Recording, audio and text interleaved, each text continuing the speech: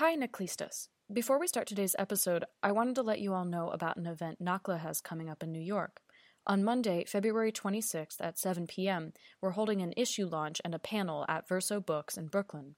We're going to have some great guests on the panel, and they'll be discussing activism for environmental justice, sustainable energy, and a livable future across borders. The event is free and open to the public, and we're very excited about it, so if you're in the New York area, you should definitely join us. Again, that's Monday the 26th, not next Monday, but the week after, at 7 p.m. at Verso Books in Brooklyn.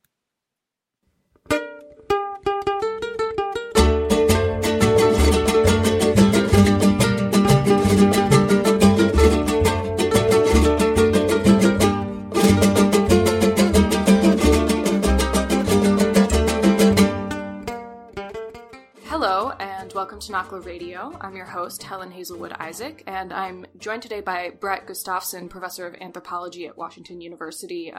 We've had Brett on the show before, and today he's here to talk about his article for NACLA's latest issue, which is on fossil fuel dependency in Latin America. His article is about the Caribbean and the ways in which, U.S. Militaristic interventions in various Caribbean and circum-Caribbean nations have been framed as issues of national security, but in practice have tended to be more about defending fossil fuel capital on the part of businesses in the States. And so this is a history that really draws us into the present, but has been going on for quite a long time. So Brett opens his article with this fantastic story about the invasion of Grenada in 1983. But really, this is a history that is super relevant today, especially when we're thinking about hurricanes and the effects that they've had on energy structures in the region. So we're going to talk about that article, and we're going to kind of draw out that history for Naklistas who have read the article, and also for those of you who haven't had a chance to read it. Brett, how are you? Hi, Helen. Just fine. Thanks for having me. Thanks so much for being here. So just to get started, maybe we can kind of start with the present, and we can talk a little bit about this dynamic that you draw out really near the end of the article with regard to liquefied natural gas, or LNG, which is this product of fracking that the Obama administration really sought to promote in the Caribbean. So, what are kind of the contours of that dynamic, and where does it sort of stand, I guess, now would be my question. Right. So the basic problem for the Caribbean is that most of its energy is produced currently by heavy fuel oil.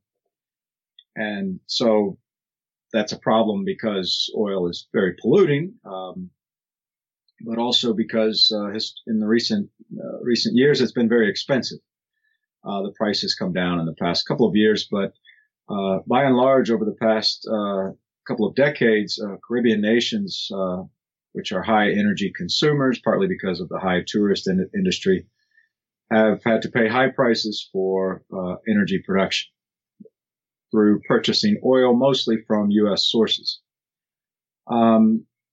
Fast forward to the past few years with the fracking boom in the United States. Fracking, of course, is a method for forcing natural gas or oil from the earth using explosives and then injected chemicals. It's highly polluting, but it has created is creating somewhat of a surplus in natural gas in the United States.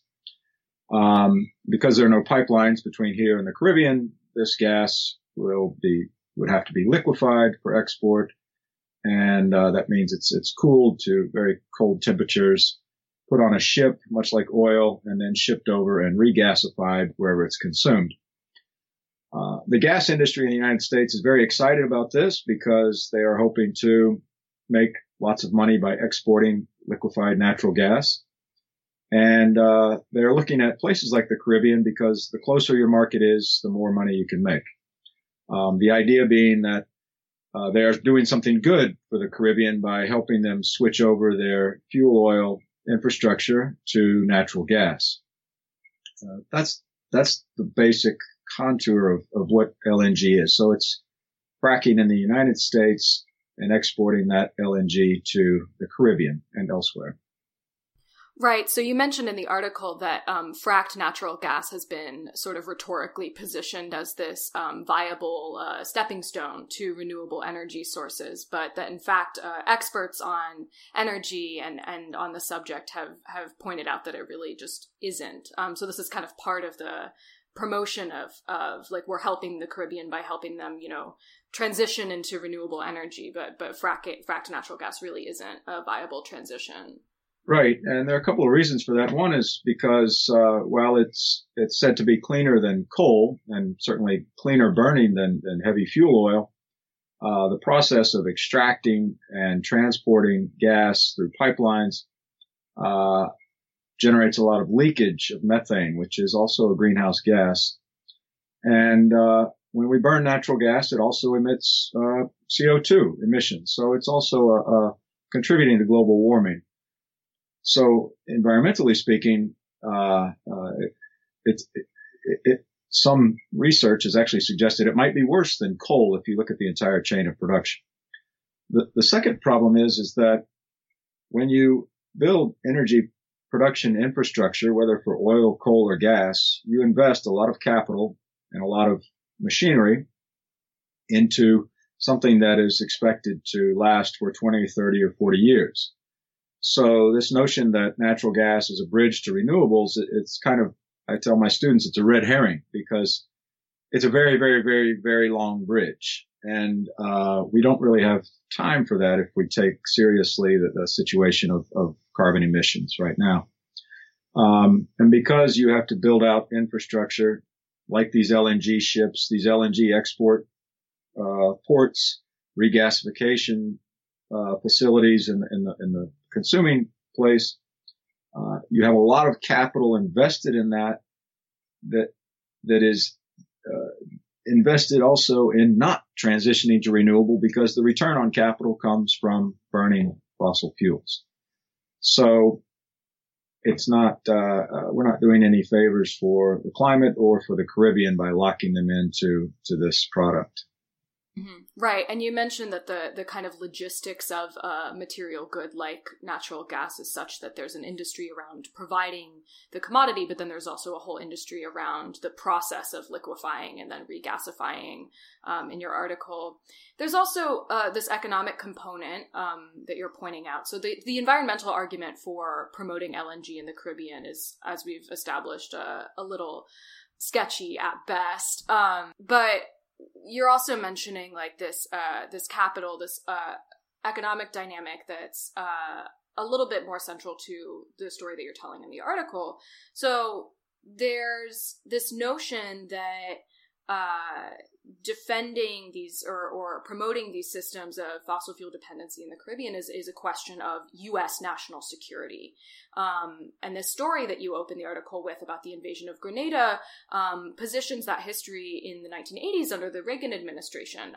But it's also, the Obama administration was treating the promotion of LNG as a kind of national security issue.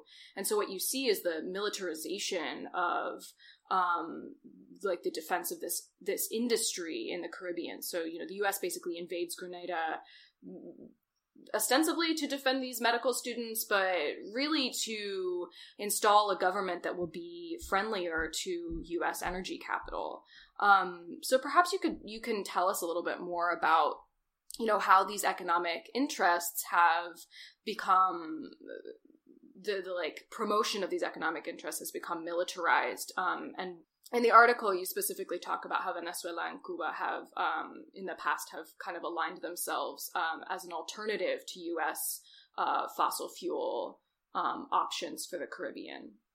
Right. So, it's kind of a lot there. So let's break it down piece by piece. So, anyone who's familiar with Latin America of a certain age will remember the Reagan years as kind of the pinnacle of interventionism in Central America and the Caribbean, El Salvador, Guatemala, Nicaragua. And the Grenada invasion was a moment in which Reagan was basically trying out our military, after the sort of hiatus, sort of all these attempts to try to recover military prowess in the wake of the Vietnam War, and specifically in that moment, the fact that we had just lost some 300 Marines in Beirut. And so it was, wrapped up in this militaristic hubris that Reagan had of wanting to have some victory somewhere. And it was certainly to defend American capital interests, not just energy capital, but other types of investments. He even said, the opening quote of the piece is a reference to nutmeg. So nutmeg was Grenada's historical export, but throughout the Caribbean, lots of sorts of minerals and so forth, tied to U.S. capital interests. And as you say, he invoked national security because, the invasion was couched as a response to the Cuban and Soviet threat. So that should be familiar to most who are familiar with Latin America, as, suggesting that somehow this tiny little island, as he called it, was a threat to national security. But fast forward a couple of decades to the Obama administration and the question of natural gas, separating a moment from the Caribbean, but take the question of natural gas in the Obama administration, specifically the technique of fracking that came up for debate when Hillary Clinton was Secretary of State. Came up for debate because our Department of State was actively promoting fracking around the world.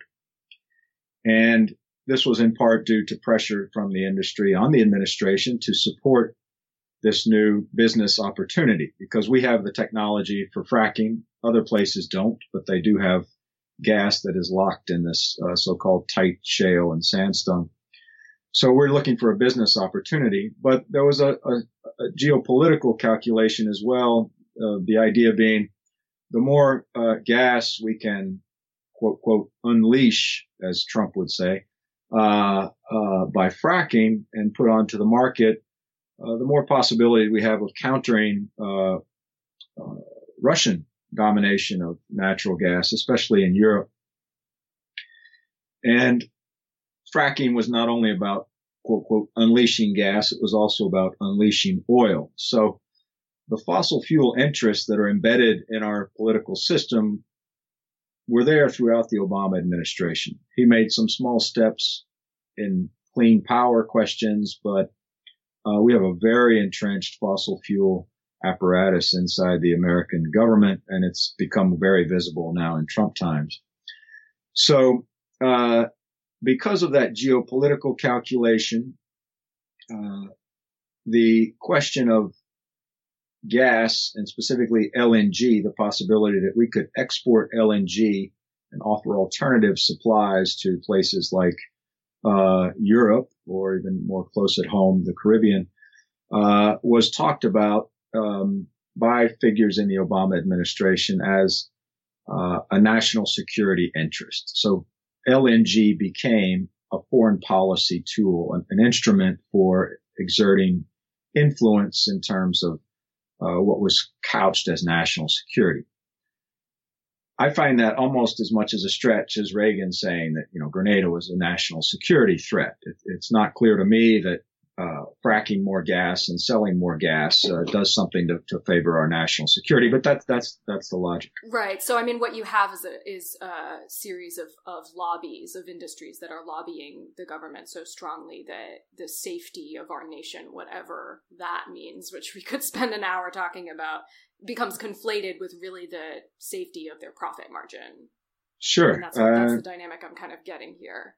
Definitely. And not just the industry, the Atlantic Council, big think tanks. There's a lot of revolving doors between the gas industry, think tanks, and the administration. I talk about those in the article.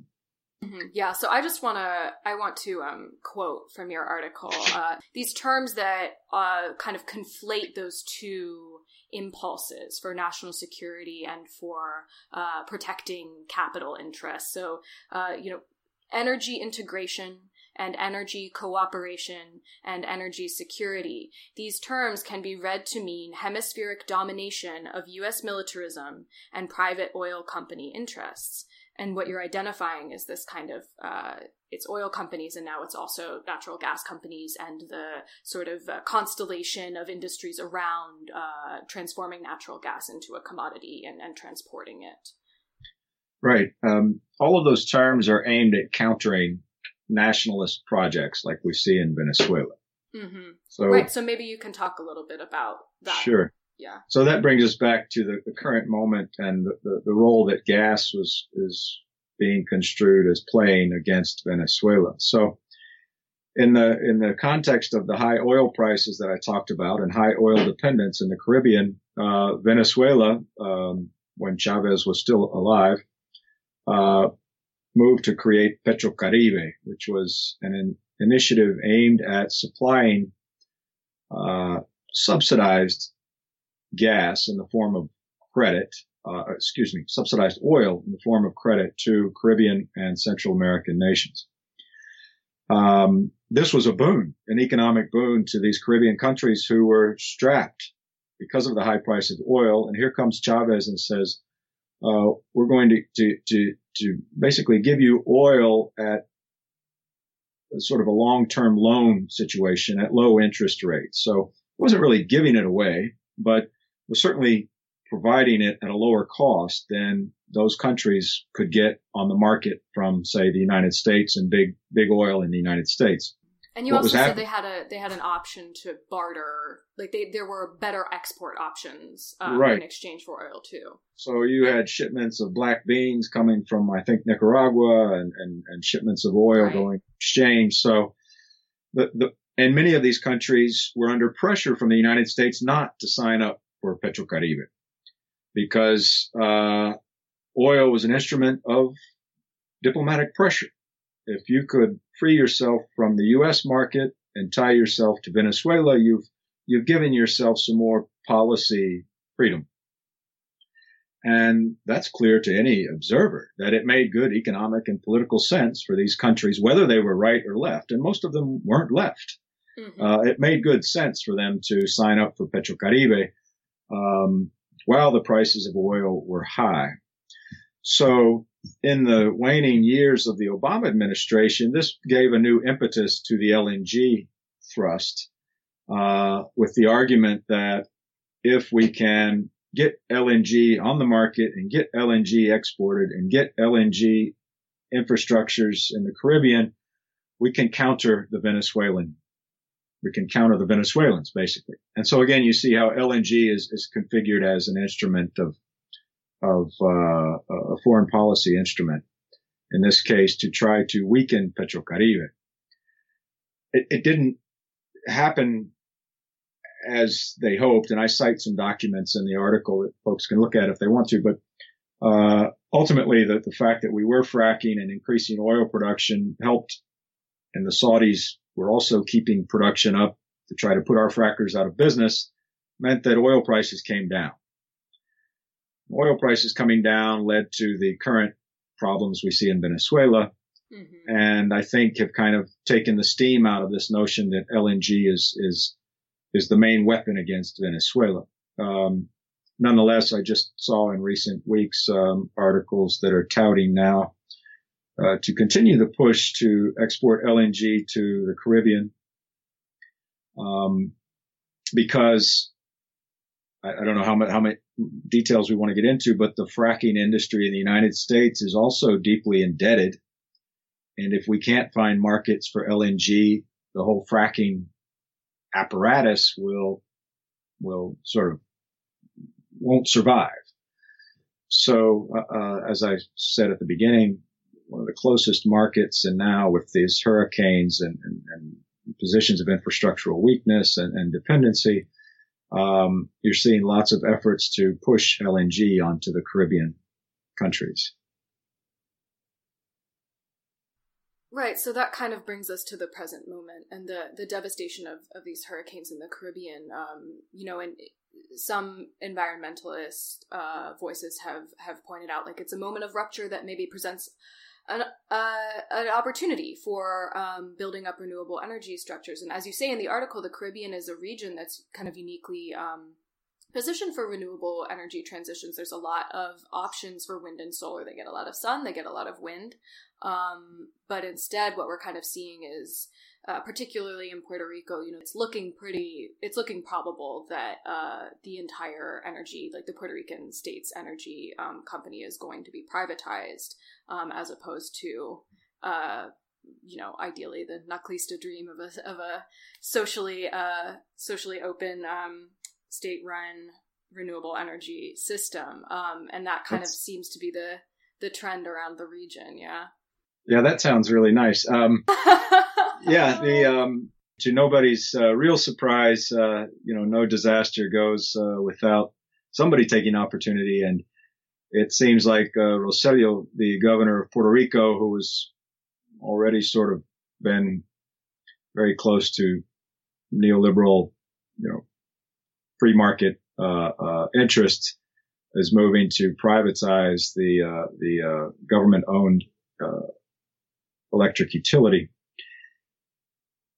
That doesn't necessarily foreclose the possibility of renewables, but it suggests that it doesn't really give much hope for renewables. And there are a couple of reasons for that, both in Puerto Rico and elsewhere in the Caribbean, is that these infrastructures, again, are so tied up with the interests of finance capital that if you leave it up to the private sector capital is going to go to fossil fuels because of the reasons I stated earlier. You force consumers to invest in the cost of physical infrastructure, which you can financialize and make money off of over a long term because you lock in dependence. Right. You also force customers to lock into paying for a commodity energy source, which is oil or natural gas, or in the case of the United States, coal. And that can be financialized as well. So from a capitalist perspective, fossil fuels are the way to go. They're also mobile, so you can move them one place to another. As a scholar, Andreas Malm has a beautiful recent book called Fossil Capital, which talks about the reasons that capitalism prefers fossil fuels, because you can move them from one place to another. You can speculate on them in the market without even taking physical property over them. They're commodities. And the sun and the wind are not so easily subjected to that form. So if we leave it up to the private sector, we're not going to see this wonderful scenario that you suggested we would like to see.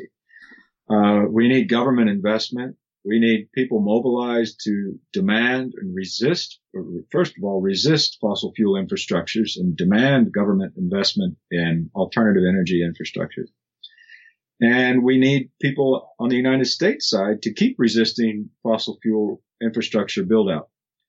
And this is a connection between the Caribbean and places like Pennsylvania and Texas, and Oklahoma, where the fracking is happening, and the Dakotas, where we saw the DAPL struggle against that pipeline, which is also moving fracked oil.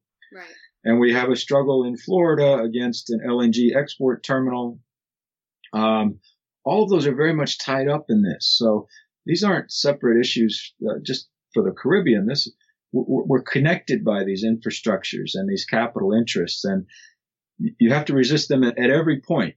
We can't sit back here and just hope that Puerto Ricans, and we'll be in New York City in a couple of weeks talking with some of the Puerto Rican activists. So we should certainly support and have solidarity with those movements, but we also need to act here to resist fossil fuel infrastructure build out. Yeah, I mean, I think one of my favorite parts of your article is that you point out, various moments in history where NACLA as an institution and as, a periodical has called out the hypocrisy of these narratives that suggest that, this is a national security question. This is a question about fighting the spread of communism, and also, the notion that this is a transition to renewable energy. But you're also making a really excellent point that this isn't something that only affects Puerto Ricans, people in the Caribbean. It's also not something that only affects the Lakota Sioux in the Dakotas. It's something that affects pretty much all of us.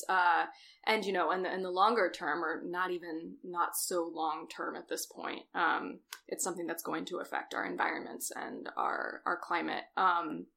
And it is doing so now. So it's really crucial that we stand up and get involved and recognize the ways in which, not just for altruistic purposes, but for our own safety and the future of our our own communities. We have to resist this. Before we wrap up, maybe you can share some other ideas for how people can get involved. And also, I'm just curious, what you'll be paying attention to. And maybe you can also tell our listeners, where they can find you on the web or elsewhere. Right. So as far as getting involved, as I say, and this going back to NACLA, I mean, the great thing about NACLA is that there's a long history of critical reporting and writing on Latin America. So that's a tradition that we're trying to keep going here. And these are just new dynamics, but you see old patterns as well. And so that's one of the things about this Caribbean case that I was trying to point out. And as I say, as far as getting involved here at home,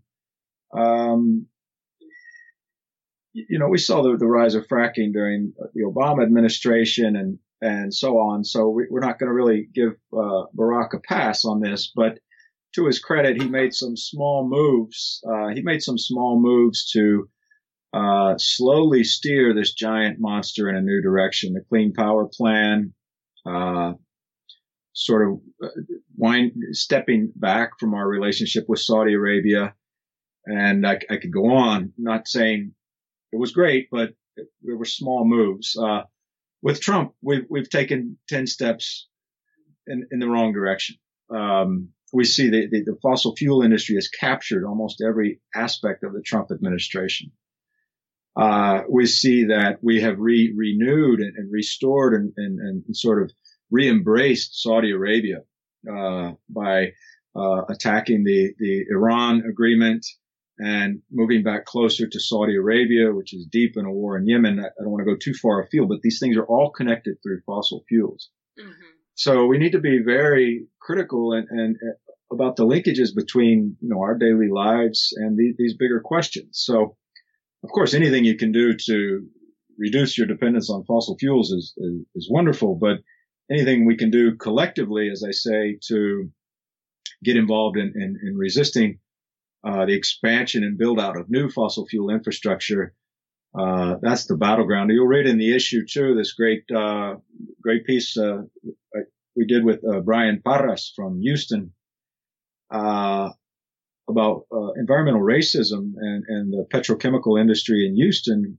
I mean, it's basically slow violence. It's slowly killing people. There was just a piece, the other day, about Cancer Alley in Louisiana, the lower part of the Mississippi River, which petrochemical plants are killing people. And so you don't have to look very far afield to see the impacts of this situation we're in. And I'm certainly not professing to be the source to go to, but if you want to follow some of my ideas on Twitter, I have a Twitter account under my own name, Brett Gustafson. That's mostly about Latin America. I have one for a course I teach called Energy_Politics, where I rant and rave about these issues frequently. This is something that hasn't been super central to our conversation today, but it is worth noting that the immediate adverse health effects of these situations do disproportionately affect people of color and Black people in the United States. And as such, there are really fantastic organizations like Black Lives Matter, but also environmentally focused organizations run by people of color and Black Americans. So we will definitely include links to some organizations that you can support financially if you feel so inclined. And of course, you can always donate to NACLA and follow us on Twitter. So yeah, Brett, thank you so much for talking with me today. Thank you, Helen. Pero yo digo que no, pero yo digo que no, que es más rica la gallina, dicen que... That was Brett Gustafson, professor of anthropology at Washington University. Brett's article is available to read online at NACLA.org, where you can also listen to other episodes of NACLA Radio, read more of our original content, as well as subscribe to the NACLA Report and donate to NACLA. You can also find us on the web at facebook.com/NACLA and on Twitter at NACLA. And if you're listening to NACLA Radio on iTunes, please rate, review, and subscribe to the podcast. It helps us reach more listeners. NACLA Radio is produced by me. Our editor is Laura Weiss, and our music is by Radio Jarocho.